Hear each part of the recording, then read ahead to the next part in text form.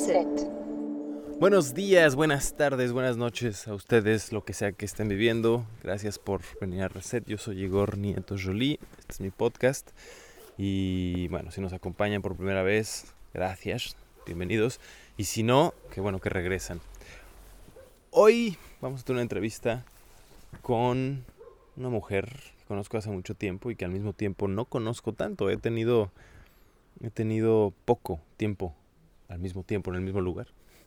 Pero te conocí hace muchos años, Nina, y me da mucho gusto que accedas a esa entrevista. Bienvenida. Gracias, Igor. Bueno, debo hacer unas aclaraciones antes de que empecemos. Nina está embarazadísima, está cansada y está preparando su casa para que esté lista para cuando llegue su bebé, porque no vas a dar a luz aquí. Y la otra cosa, estamos caminando en su enorme jardín y ella me dice que solo ve cosas por hacer. Entonces es como todavía más valioso que le dediquemos un poquito de tiempo. Pero bueno, Nina, eres francesa, ¿hablas español? Sí. ¿Puedes decirnos cómo aprendiste español? Aprendí el básico en la escuela y después cuando llegué a la universidad fui de Erasmus a Canarias y conocí todo un grupo de personas lindas que eran de Chile y Cuba y que ahí mejoré mucho, tuve novio chileno y después se abrió ahí. Descubrí el continente sudamericano, latinoamericano. Como los mexicanos siempre hacemos esa distinción. Exactamente. Lo descubrí con ellos. Parece que no conocía, no estaba en mi mapa. Y de repente se abrió. Y unos años después pues fui a México. Y está muy presente. Bueno, y antes de este intercambio, antes de aprender español, platícanos un poco, Nina. ¿Tú de dónde eres? O sea, sé que ya dije eres francesa, pero ¿cuál es tu origen? ¿Cuál es tu modelo de origen? Yo nací en una ciudad que se llama Saintes, en el oeste de Francia, bastante cerca del Océano Atlántico, ahí en el medio, en el norte de Bordeaux. Siempre viví en el campo, en pueblitos, y mis papás siguen viviendo allá, en el pueblo. Y eso, tengo un hermano más joven y una familia bonita. ¿Y por qué no te quedaste ahí? Pues yo siempre tuve ganas de viajar, de descubrir el mundo. Estaba súper curiosa desde niña, siempre quería ser arqueóloga y aventurera y esas cosas de curiosidad, ¿no? Desde siempre, de otras civilizaciones, culturas. Bueno, siempre esa cosa de etnología y tal.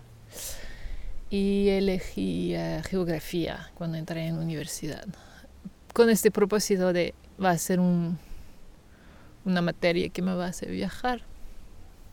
Y es lo que aconteció.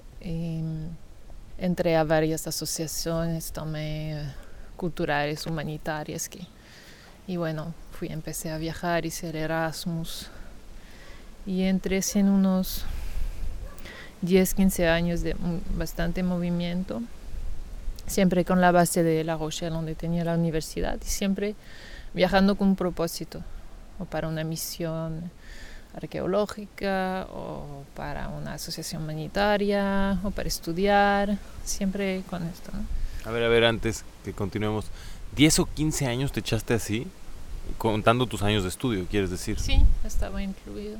¿Y qué hiciste después de tus estudios? O sea, platícanos un poquito de esos viajes y esas misiones, ¿a dónde te llevaron? ¿Qué tipo de cosas hiciste?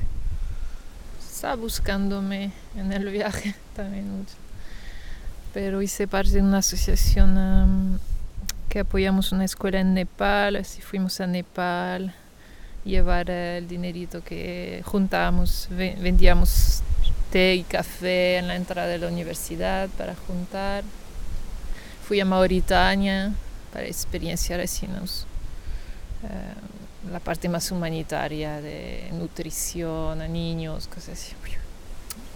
La parte de Canarias, pues de Erasmus, 6 meses más 2, como 8 meses en Canarias, en Tenerife. Fui a Turquía para una misión de arqueología también, para vivir la cosa, porque siempre soñé la cosa del arqueólogo, así la parte más romántica, y de repente hacerlo real, pues para saber si me gustaba o no, y no me gustó. ¿Por qué no te gustó?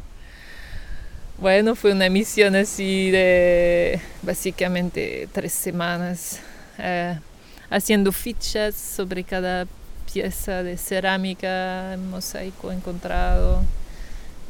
No estaba en el terreno, estaba en la parte después del terreno, ¿no? Bueno, me fui así nutriendo mucho en también asociación cultural, de música, tanto en la universidad, danza. Y sí, ya. Y pues 3 años de universidad, que fueron de viajes, hasta que me llevaron hasta aquí, hasta Flores, hasta las Azores. Sí, hay un elemento que no dije, sí, seguimos en las Azores. Estamos en esta isla llamada Flores, que está en medio del Atlántico, creo que a 2,000 y tantos kilómetros de Europa y 3,000 y tantos kilómetros de América. Y tú llegaste aquí por la universidad. ¿Aquí a Flores directamente? ¿O a las Azores? ¿Y a qué llegaste a hacer acá? Primero llegué aquí para visitar a una amiga que estaba estudiando aquí en 2006. Y después me gustó mucho el lugar y elegí un tema de máster de geografía sobre San Miguel, que es una isla así grande de las Azores, sobre la polución de los lagos y todos los juegos de actores y de política a vuelta de la polución.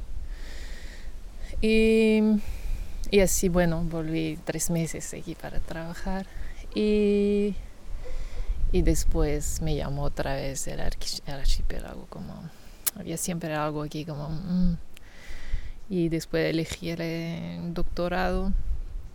También trabaja sobre las islas, no solo Azores, trabajé primero sobre unas islas en Tunisia, las Kerkena, y sobre islas en Escocia. Así, bueno. ¿Qué fue el tema de tu doctorado que tuviste que elegir archipiélagos así por todos lados? Yo creé mi tema. ¿Creaste? Ya. Porque también tenía mucha libertad con mi director de tesis. No era de estas tesis que alguien tiene que estudiar esto y te metes en algo que no es tuyo. Yo fui así creado de cero, ¿no? Y se llamaba Enfrentar el cambio y reinventar islas. Algo bastante casi filosófico. Integré todo lo que a mí me nutre y me interesa. O sea, tenía psicología, tenía historia, no solo geografía, sino una cosa pluridisciplinar que me llevó pues a viajar más. Ya, súper bonito. Y pues al final llegué a las Azores para hacer entrevistas, cuestionarios a 140 personas en la isla de Santa María, Pico y Flores. Y iba así sola, viajando, hablando con las personas en la calle, así de dedo. De aventón. Sí. Fue muy bonito. Y así pues llegué a Flores para este trabajo. Conocí aquí a mi compañero, João. Que es portugués. Sí. ¿No? Pero no es de aquí, él es del continente, ¿no? Es del Algarve y está aquí hace, creo, 17 años. Ya. O sea, ya es de aquí. Ya. Y yo llegué en 2009. O sea, también ya está, ¿no? O sea, acabaste esa tesis de doctorado y básicamente nunca regresaste, te quedaste aquí. Sí, primero empecé a escribir aquí, pero ya estábamos empezando a construir y hacer cosas. Y era difícil escribir aquí. Así que decidí volver a Francia para escribir la tesis. ¿Cómo que era difícil escribir aquí si hay lluvia y viento durante tanto tiempo del año? Es como ideal para encerrarse a escribir, ¿no?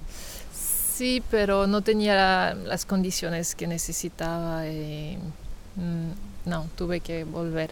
Escribí allá, a casa de mis papás. Y en 2011 pues terminé la tesis y ahí pues fue un momento de decisión. Por un lado se abría la posibilidad de trabajar en la universidad, de tener así una vida bien arregladita. Tu sueldito. Sí, bueno, y ser profesor y Y lo que se estaba abriendo y que yo sentía por dentro de vivir a Flores. Naturalmente, pues pasé unos años así, entre Francia, entre viajes y aquí. Pasaba 2-3 meses aquí, me iba, nada. Después fui a México, 3 meses, en este momento. Que fue cuando yo te conocí, Sí. 2011 más o menos, ¿no? 2012. Terminé el doctorado y me fui después a México. Y fue como encerrar este ciclo de estudios también y de empezar esta nueva vida, esta nueva manera de vivir también. ¿Cuántos años tenías? Ya no sé. Yo no soy buena en matemática. Nací en 85. ¿Cuánto tenía en 2002? Tenías como 29, 28, una cosa así. No, menos. Sí, menos. Bueno, 27, 20 y tantos por ahí estabas, en tus late 20s. ¿Sabes? Sí, por ahí. Y platícanos un poco de ese viaje a México. Ese viaje que dices, a mí me has platicado el otro día que fue un viaje, como dices ahorita, un viaje donde cerraste todo un ciclo y donde se abrieron nuevas cosas. Platícame un poquito de ese viaje. Sí, ya era un sueño hace mucho tiempo ir a América Latina. Estaba muy presente desde que conocí a estos amigos en Canarias.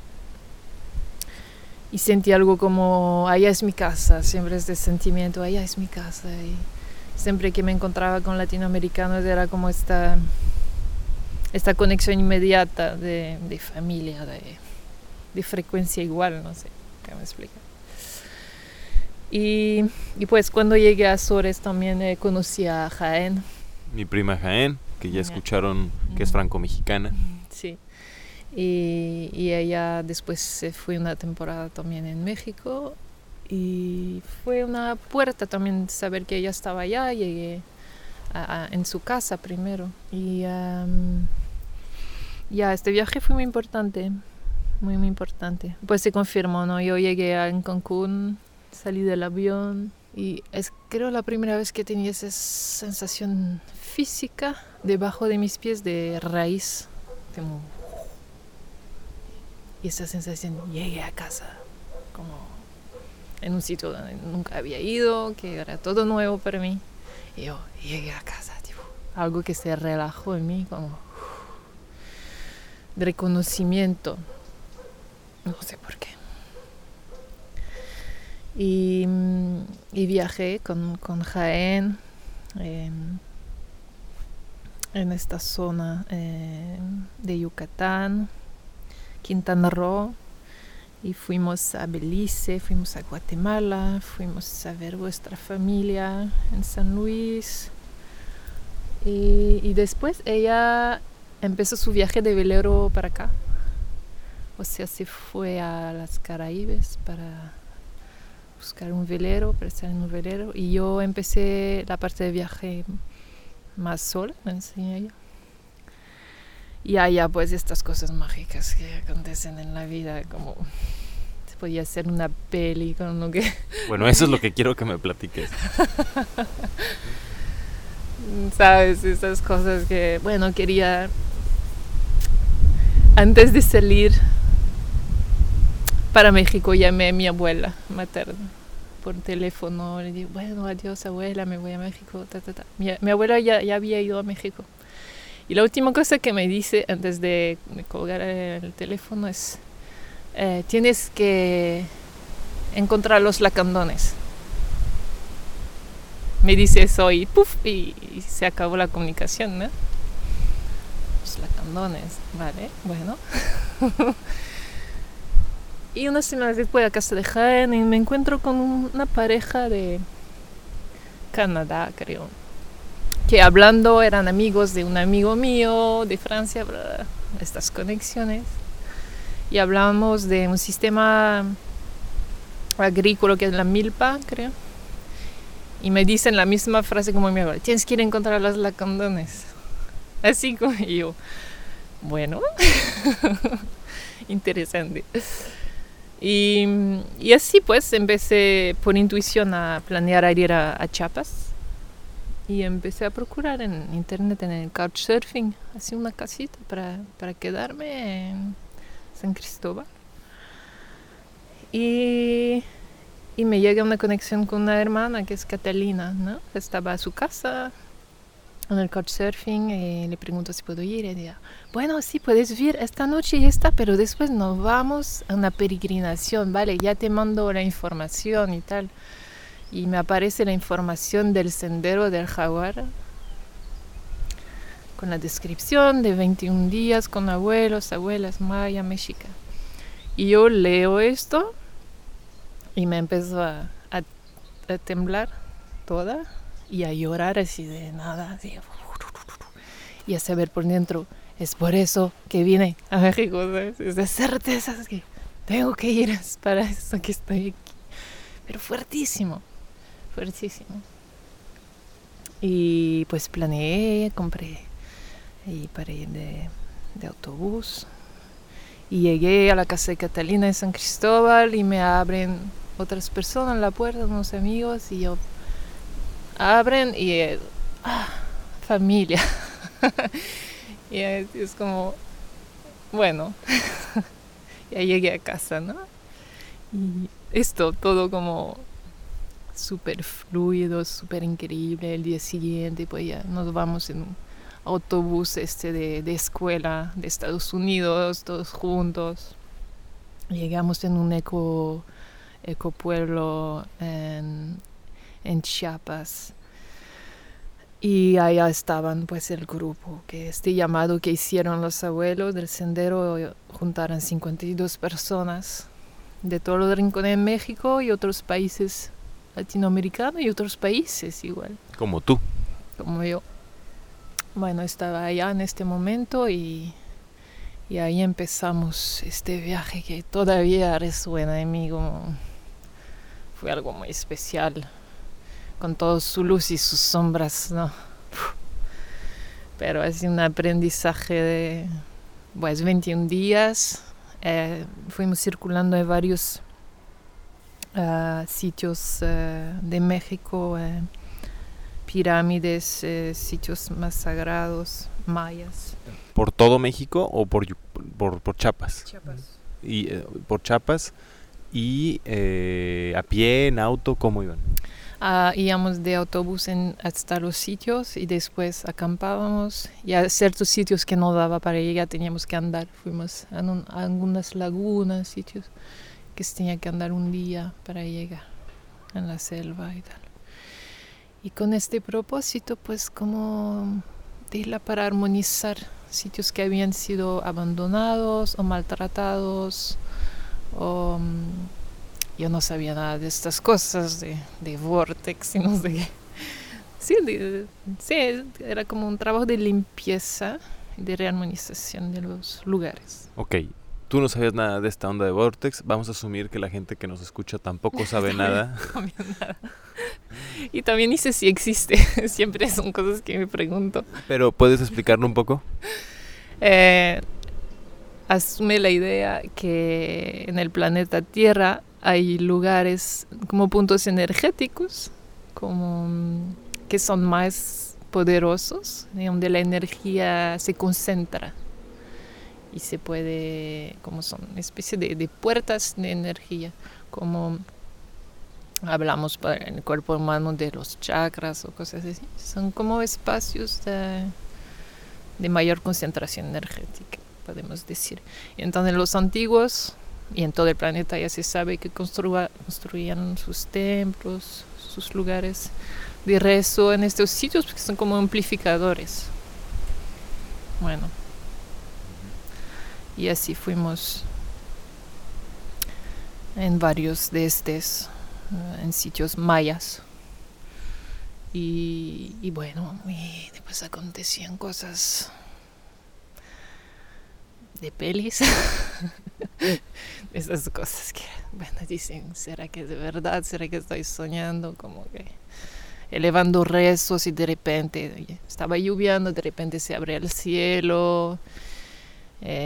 Personas que ya empezaban a hablar en maya antiguo, de lo nada, captando así como radios lo que estaban en el lugar.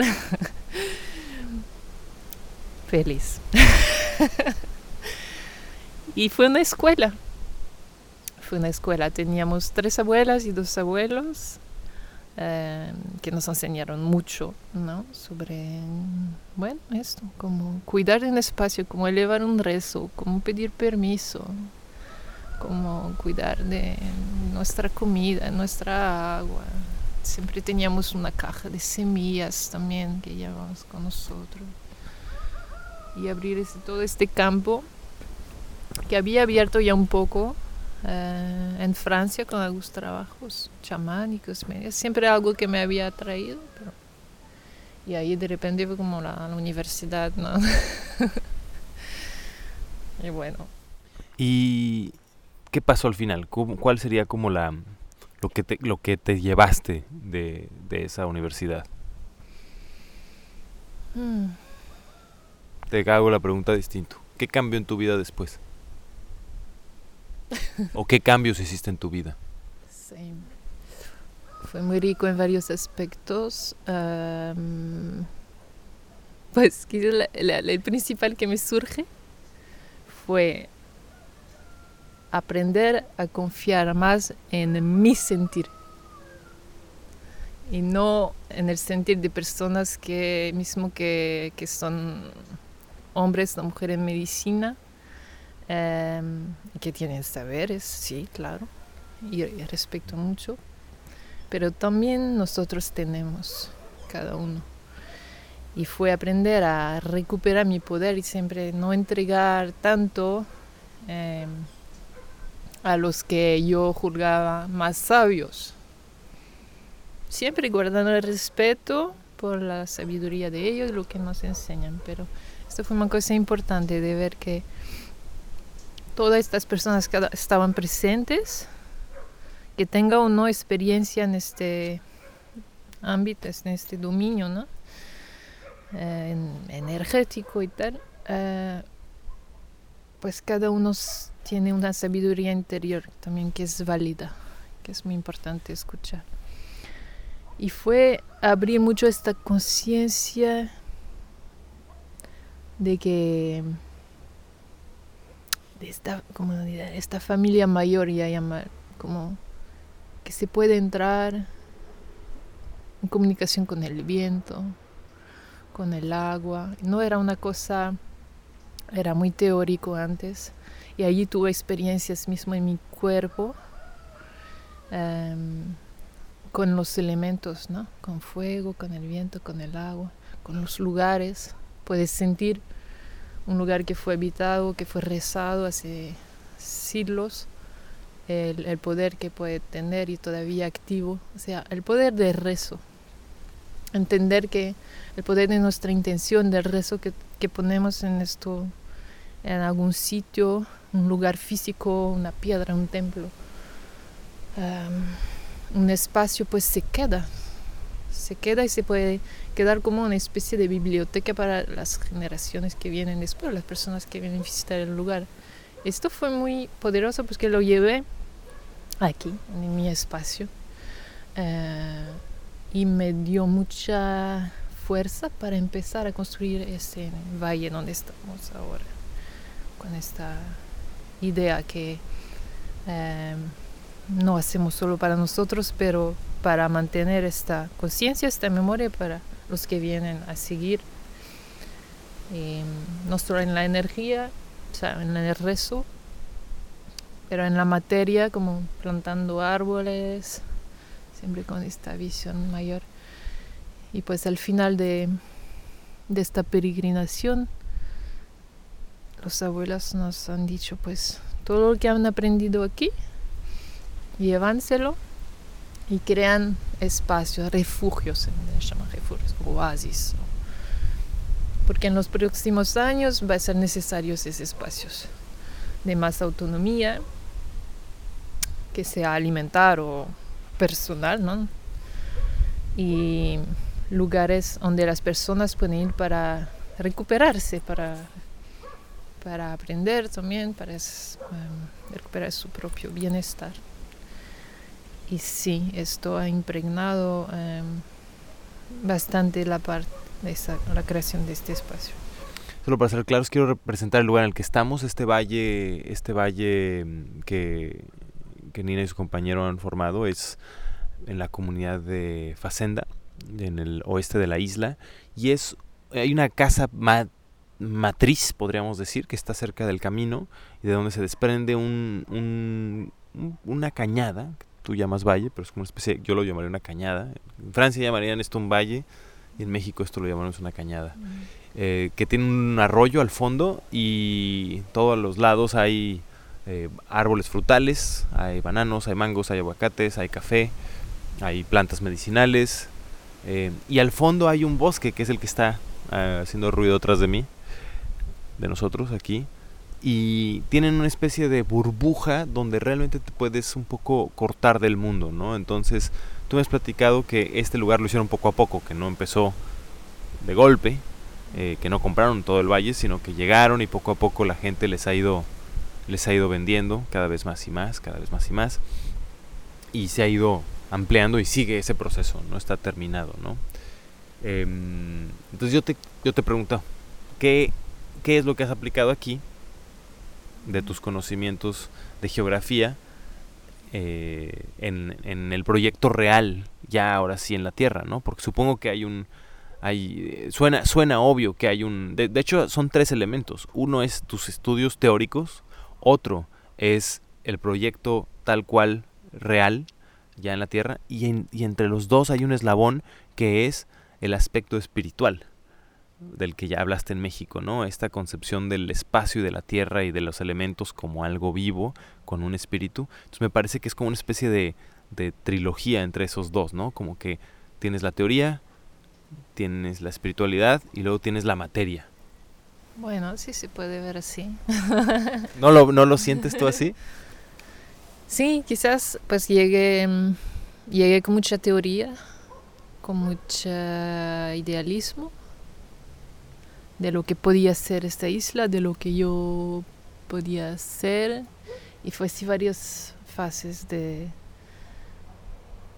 primero muy muy fuerte en el idealismo, como decir, y así desilusión, pues la desilusión hace una gran parte, un gran momento de bueno, no es posible materializar lo que imaginé, las personas de aquí no entienden, es un estado, es un mental, una manera de ver el mundo y el potencial de esta isla que no es el mismo que el mío.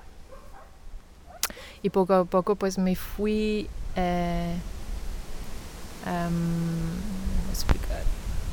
adaptando y aprender a entender las personas que viven aquí desde siempre, para ver cómo poquito a poco yo puedo integrar mi visión aquí. Y lo que fuimos haciendo en este espacio con Joan es hacer a nuestra escala lo que pensamos que está bien, que es y lo que es nuestro, y poco a poco pues fuimos ganando la confianza de la comunidad, de las personas del pueblo, de los vecinos, que al principio nos veían como quién son ¿no? Está haciendo cosas raras, tiene esculturas y cosas en el jardín y tal. Y tardó mucho, pues que ya yo estoy aquí hace 10 años y puedo decir que son los últimos dos años que ya siento bien ancorada aquí, anclada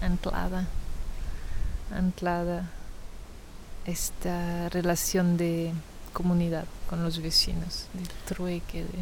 ¿Tú sientes que la gente aquí está abierta a que llegue gente de fuera como ustedes a proponer cosas distintas, o al contrario, tienen una certeza de que ellos son los que son de aquí y tú no sabes nada? Siento apertura, porque también es un pueblo, los asturianos, que hubo mucha inmigración. Toda la gente tiene hermanos o primos en Norteamérica. O sea, es en la tradición asturiana de muchos salieron porque no conseguían vivir bien aquí y saben cómo es fuera. Bueno, así un poco dos categorías en la población de los que ya emigraron y volvieron y los que nunca salieron de la isla. Es un poco dos estados mentales distintos. Pero de manera así global siento estamos bienvenidos. Pero bueno, no se puede decir, como en todos los lugares del mundo, no puedes llegar y decir, tiene que ser así, hacer. No, tienes que observar cómo lo hacen, cómo piensan, cómo ven el mundo, hacer a tu escala y después poco a poco nos vamos complementando. Pero sí, ahora me gusta mucho este momento ahora.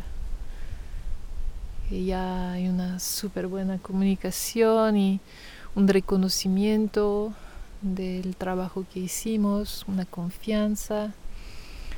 Y por ejemplo, esta semana salieron mucha fruta aquí de las fincas y fuimos ofreciendo mucho a los vecinos y es como de alguna manera mostrar también, bueno, aquí están los frutos, ¿no?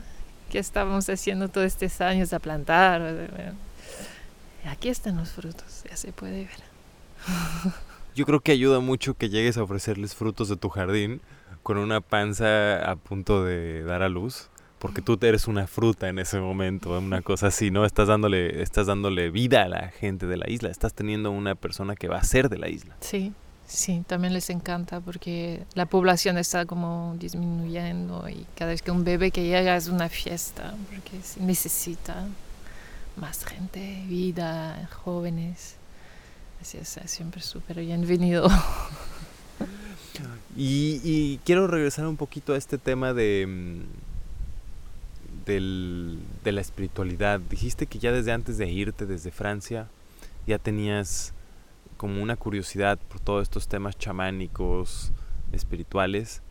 ¿Puedes hablar un poco de eso? ¿Cómo nace en ti esta curiosidad? ¿Cómo lo sientes? ¿Cómo ha sido tu sensación? O más bien, la pregunta la voy a plantear distinta.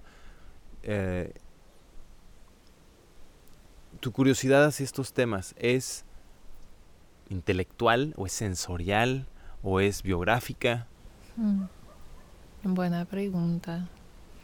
Fue siempre una curiosidad. Creo que nació de experiencias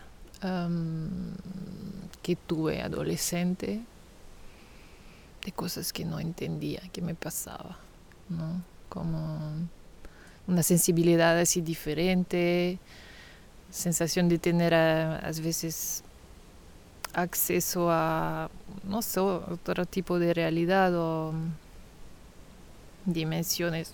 Difícil explicar. Pero por favor, inténtalo. Como que lo que se llama como viaje astral o me aconteció así que y no fumaba de estar dormir por la tarde y de repente en el medio de la siesta pues tener esa sensación de mi cuerpo o tener noche de sueños que parece que recibía como enseñanzas de no sé dónde, cosas que no conseguía explicar, sensaciones,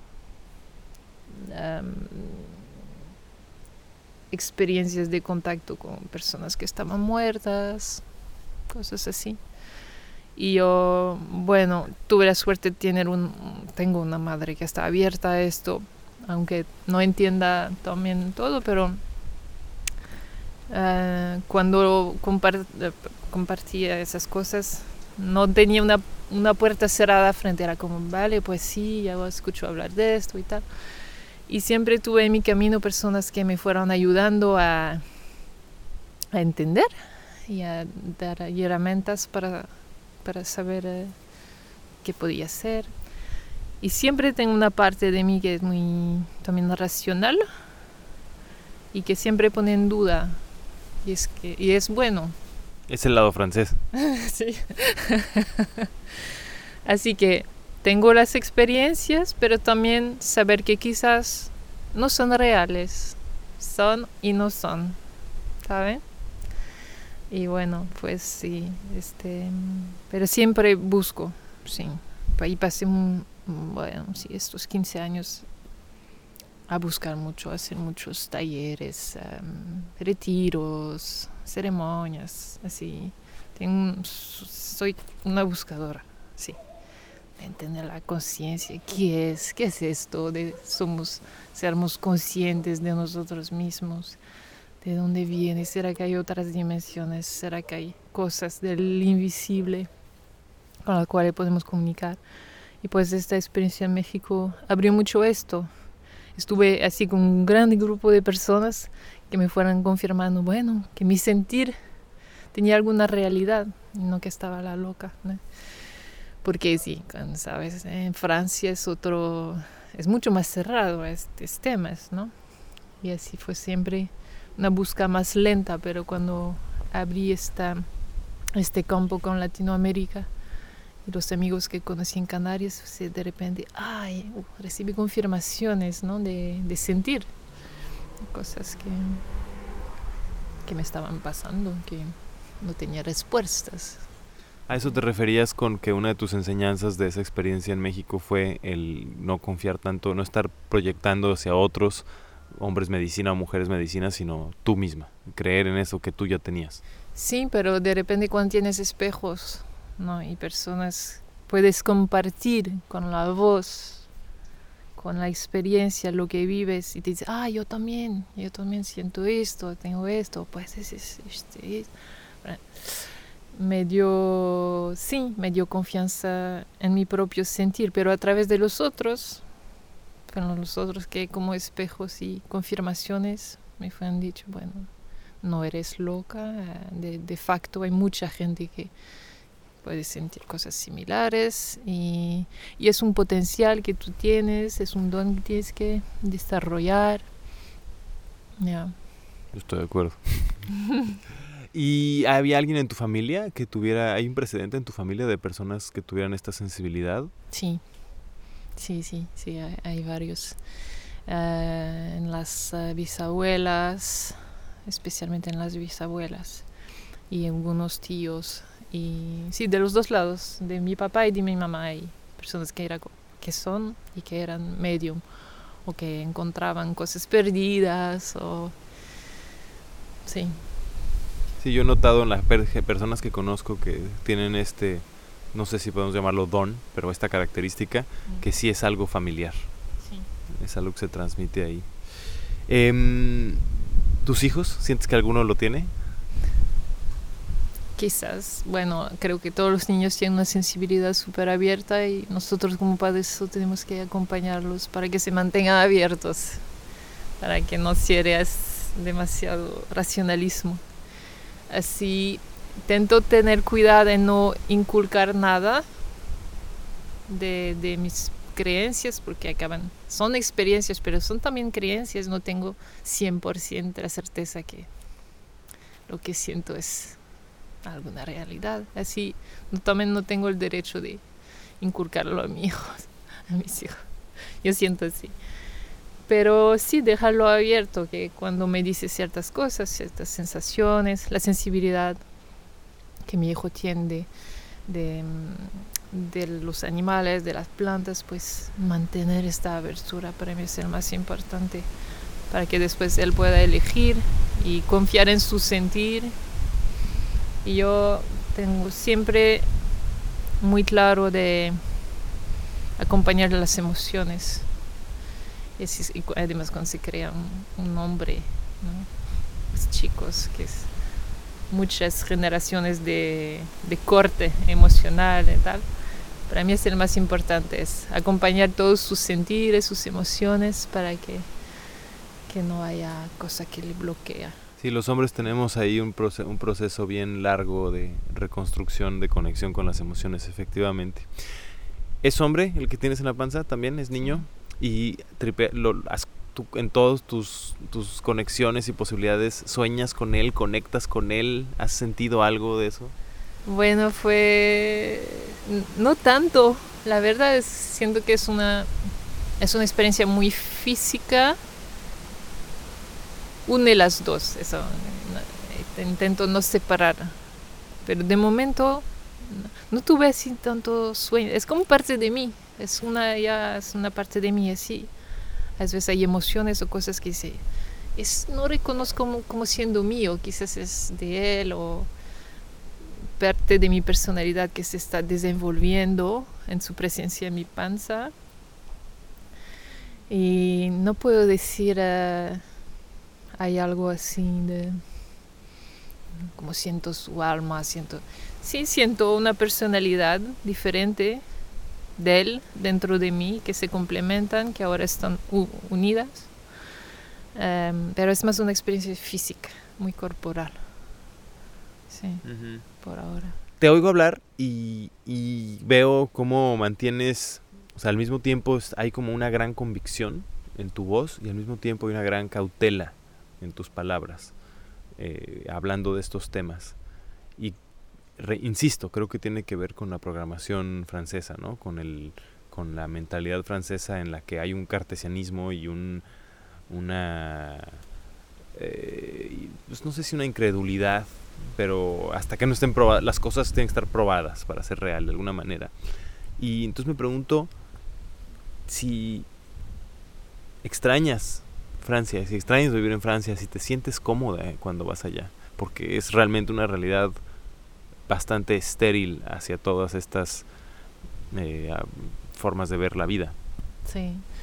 Sí, no voy allá más para estar con mi familia y amigos, pero la verdad es que no me reconozco mucho en esta manera de ser. Hay cosas que me encantan de Francia, y los mercados y las comiditas y eso.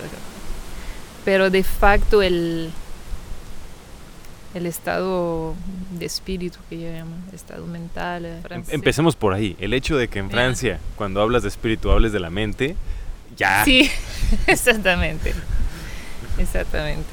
Pues.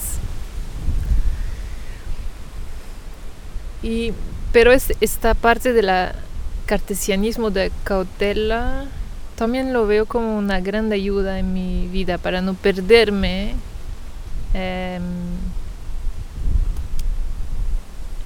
en todos estos temas, porque cuando se abre estas percepciones, uno se puede perder a veces, porque es otro, bueno,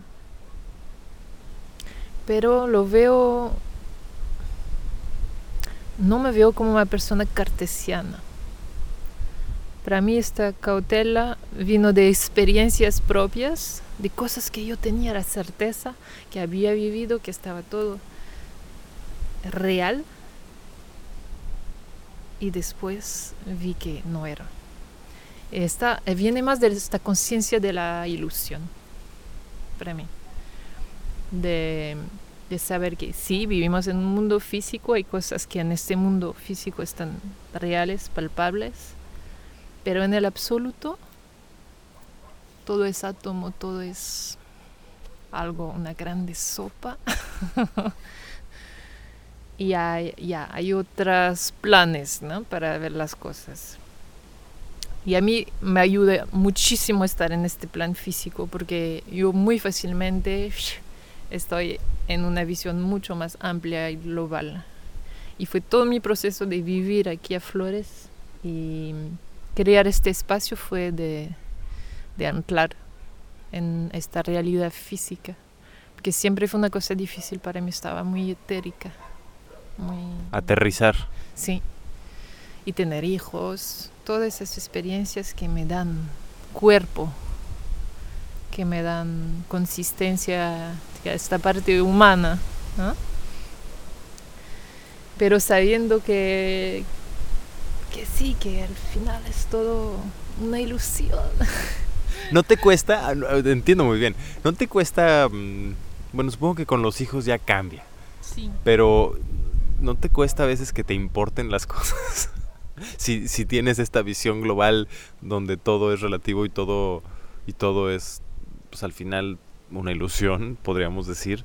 ¿No te ha costado a veces que te importen las cosas? ¿O es al contrario? No sé, ¿cómo vives eso? Al contrario, me ha dado estabilidad para ser humana, para encontrar propósitos. Si no está todo suelto, no sabes por dónde pegar los hilos, porque todo es posible, porque todo existe y nada existe, ¿sabes? Y muchos años estuve en este campo y para mí ya es un proceso de encarnación, y veo que más estoy encarnada, más estoy feliz.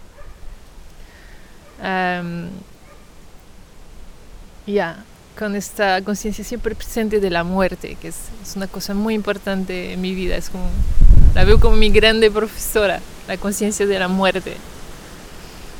Y está muy conectada con esta realidad física, ¿no? De saber que podemos perder, morir, y cuando tenemos hijos, esto se despierta así, bien fuerte. Pero es lo que te da la conciencia de la preciosidad de la vida, de la fragilidad, y que así que la vives mejor, más. Yo veo esto así. Interesante. Creo que ahí viene un poco la idea del refugio otra vez, porque creo que el viento está despertándose muy intenso. Creo que la tendencia en el mundo es a querer escapar un poco de la realidad, a querer un poco refugiarse en versiones virtuales, ficticias de la vida, para no sentir el dolor, para no sentir el sufrimiento, para no sentir el miedo a la muerte. Y quizá lo que la tierra te da es el recordatorio de lo temporal, y ese recordatorio de lo temporal es el que te permite también conectar con el gozo, con el disfrute, ¿no? Sí, creo, definitivamente. Más conectas lo que podríamos llamar espiritual o invisible o impalpable con la materia, más hay vida. Yo siento algo así, es la unión de estos dos que crea la propia vida. El padre y la madre, ¿no? Es como... Ahí está, en ese sentido, el padre y la madre, lo voy a forzar un poco, pero quizá el padre en ti es la geografía, tus estudios, y la madre es tu espiritualidad y tus experiencias extracorporales y sensoriales y todo eso, ¿no? Yo diría casi el contrario. Para mí el padre es la parte inmaterial, la parte del impalpable, y la madre es la encarnación aquí en la tierra, en los hijos, en la creación de comida, y es el casamiento de estos dos que me hace más completa. Antes de llegar a Flores tenía más la parte, más intelectual. Masculino, podemos decir. Sí. Interesante, y sí, en la Biblia es lo mismo. La Virgen ya está en tierra y el que viene, en teoría, es el Espíritu Santo en forma de algo espiritual, ¿no? A encarnarse, ¿no? Sí. Para mí es el casamiento de los dos que después... Y está chido eso como conclusión, porque estamos en esta isla que es un pedazo de tierra en medio del mar y en medio del viento, ¿no? Entonces también es esta unión entre algo sutil y bastante físico. Sí, este lugar despierta muchas emociones también las personas que pasan aquí. Te pone fuera de tu zona de confort. Hay mucha agua, y siempre cuando estás rodeado de agua, por el océano y por toda el agua que hay en la isla, te mueve las emociones. Y hay gente que no soporta, que se va muy rápidamente. Te mueve mucho, creo, las cosas que están paradas. Sí, te mueven las aguas. Lo que tenías pendiente. Oye, y ahora esta entrevista me da mucho gusto que la hayamos podido hacer, porque es justo un momento de transición en tu vida grande. Tú te vas en unos días, 2-3 días, te vas al continente y vas a estar ahí un tiempo hasta que ya nazca tu hijo. Y después vas a regresar y va a haber un nuevo ser humano en el mundo y tú vas a estar en otro momento y todo, ¿no? Sí, claro. Ahora está bien, que después cuando somos madres hay unos meses o años casi que nuestra manera de pensar está alterada hasta ahí, no conseguimos tener las ideas tan claras, con la falta de sueño, con todo este rollo. Nos tornamos ya como súper en la materia. Volvemos a lo mismo, ¿ves? Y el padre se vuelve una especie de concepto ahí abstracto. Y así, bueno, a ver si de esta consigo tener un equilibrio diferente. Pero eso fue curioso, que con mi primer hijo hubo así un rechazo de todo lo espiritual, ¿sabes? Y cuando estaba criándolo y, bueno, dando pecho, te tornas en algo muy de sobrevivencia. Es comer, dormir, cuidar del bebé. Todo el resto no importa. Estás aquí a sostener la vida, punto final. Pero fue fuerte el proceso de desconstrucción total de todas esas creencias que tenía sobre el mundo espiritual, el chamanismo. Rechacé todo. Fue así un reset. Y después volvió así con más... Fui reincorporando las cosas que me hacían realmente sentido y que habían pasado por mi experiencia únicamente. Y las cosas que venían así de otros o de teoría. A ver, tengo que probarlo en mi cuerpo primero. Muy bien, me gusta. Cerremos con esa frase de un reset, que así se llama el programa. ¿Ah, sí? Ajá. Y me gusta esta onda de decir lo que yo conozco, lo que yo sentí, lo que yo sé, eso me lo guardo. Y bueno, un tema que ya no alcanzamos a desarrollar hoy, que suele suceder, que me voy por la tangente y hay muchas cosas que no caben ya en esta entrevista, pero es la música. Tú haces música, eres música. Sí, creo que sí. Sí, desde siempre estuve viviendo con la música, desde niña, está muy presente en mi familia, en mi casa. Pero tocaba así más solo para mí, empecé a tocar guitarra, a cantar, pero siempre sola, así un poco de tímida, ¿no? Para tocar a frente de otros. Y así fue un proceso progresivo y que cuando estuve en México se abrió en este viaje. Cuando al cantar, pues también los espejos que son nosotros me dijeron que ahí había algo en mi voz y que tenía que confiar en esto y darle fuerza, ¿no? Y ahí aprendí más canciones y cuando volví a Francia después de México, pues grabé mi primero CD así casero y después ganó mucha amplitud. Empecé a hacer viajes sonoros, conciertos y hubo así todo un momento de mi vida donde estuvo así bien presente. Y cuando estaba embarazada de mi primer hijo, que grabé mi CD aquí en Flores, aquí en casa. Una vez más esa confianza en tu voz que se abrió, ¿no? Y en tu propia visión y en tu propia voz, ¿no? En ti. Sí, poco a poco. Y ver que hacía bien a los demás. El feedback de las personas de la voz y... Te quiero proponer que el día de hoy esta entrevista la cerremos con una canción tuya. ¿Tienes alguna canción que te gustaría que te venga a la mente que podríamos cerrar con ella? Todavía no sé. Voy a pensar cuál de ellas. Bueno, vamos a cerrar el día de hoy con una canción de Nina, así que disfrútenla mucho. ¿Y dónde pueden encontrar tu música en línea? Está en SoundCloud, está en Spotify, en YouTube, en varios sitios se pueden encontrar cosas. ¿Bajo qué nombre? Nina Musicalmas. Nina Musicalmas. Musicalmas. Juntas, Musicalmas. Nina Musicalmas. Sí. En línea, búscanla por ahí. Muchísimas gracias, Nina. Gracias. Buena suerte en ese procesito ahí de sudor y lágrimas. Gracias. Y mucha suerte aquí, en tu valle mágico fantástico. Suerte en este proyecto de vida. Qué bueno.